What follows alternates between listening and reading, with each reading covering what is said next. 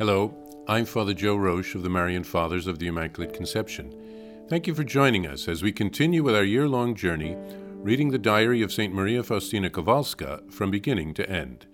Today we take up from where we left off, beginning with diary entry number 1372. My Jesus, you know that from my earliest years I have wanted to become a great saint. That is to say, I have wanted to love you with a love so great that there would be no soul who has hitherto loved you so. At first, these desires of mine were kept secret, and only Jesus knew of them. But today I cannot contain them within my heart. I would like to cry out to the whole world, love God, because he is good, and great is his mercy. O humdrum days, filled with darkness, I look upon you with a solemn and festive eye. How great and solemn is the time that gives us the chance to gather merits for eternal heaven. I understand how the saints made use of it. October 30th, 1937. Today, during the religious ceremonies taking place during Mass and the second day of Thanksgiving, I saw the Lord Jesus in great beauty, and he said to me, "My daughter, I have not released you from taking action." I answered, "Lord, my hand is too feeble for such work." "Yes, I know, but joined with my right hand you will accomplish everything. Nevertheless, be obedient. Be obedient to the confessors. I will give them light on how to direct you." "Lord, I already wanted to begin the work in your name, but Father S. keeps putting it off." Jesus answered me, "I know this. So do just what is within your power, but you must never withdraw your efforts." November 1st, 1937. After Vespers today, there was a procession to the cemetery. I could not go because I was on duty at the gate, but that did not stop me at all from praying for the souls. As the procession was returning from the cemetery to the chapel, my soul felt the presence of many souls. I understood the great justice of God, how each one had to pay off the debt to the last cent. The Lord gave me an occasion to practice patience through a particular person with whom I have to carry out a certain task. She is slower than anyone I have ever seen. One has to arm oneself with great patience to listen to her tedious talk. November 5th. This morning, 5 unemployed men came to the gate and insisted on being let in.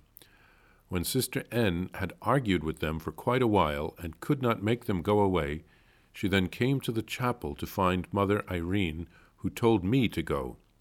When I was still a good way from the gate, I could hear them banging loudly. At first, I was overcome with doubt and fear, and I did not know whether to open the gate or, like Sister N., to answer them through the little window.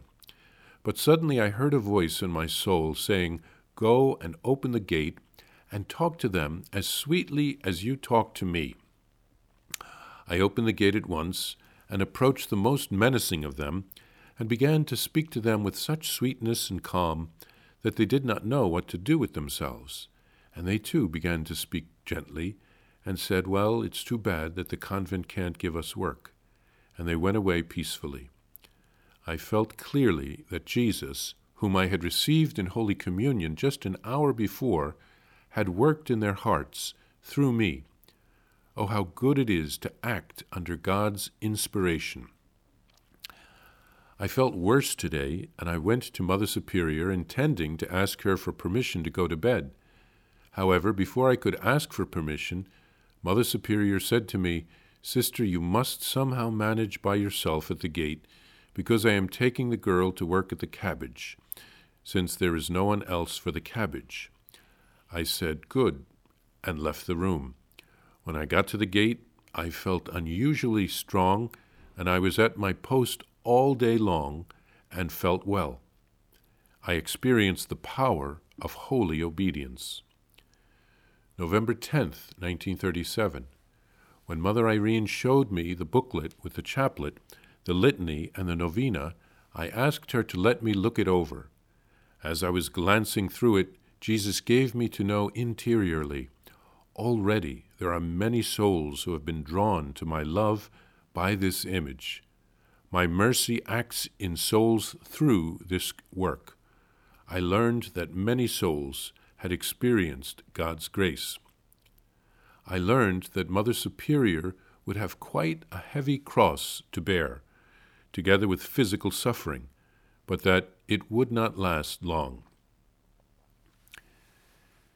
Here, St. Faustina writes a prayer in which she tells the Lord that she has wanted to become a saint from her youth. She has wanted to love the Lord like no one ever has. Jesus revealed to St. Faustina during a ceremony at the end of October, in which some of the sisters were taking the veil and making vows, that he wanted her to persevere in her efforts to move forward, presumably with the message of the Divine Mercy and the foundation of the new community. Despite her weaknesses, he would help her, but he told her to remain obedient to her confessors. On November 1st, Faustina couldn't go to the cemetery with the other sisters because she was on duty at the gate. She prayed for the souls in purgatory, and then she felt the presence of many of the souls around her. She had an understanding of God's justice. We must make up for our lacks, whether in this life or in purgatory. Faustina writes of practicing patience with another sister who was very trying. And Jesus helped Faustina to deal with 5 unemployed men at the gate. She spoke to them with sweetness and calm. And Faustina believed that Jesus, who she had received in Holy Communion that day, softened their hearts. Faustina saw the value of obeying God's inspirations. And Faustina felt weak and wanted to ask permission to stay in bed, but it was not possible. And when she obeyed her superior, God gave her the strength to remain at her post all day. God loves obedience. Jesus let Faustina know that many hearts were already being touched by the Divine Mercy image in a booklet that was being published by the sisters. And then Faustina came to know of the heavy cross that the Mother Superior would have to bear. Apparently, many of the sisters would fall ill during a flu epidemic, but as it says in the diary, it would not last long.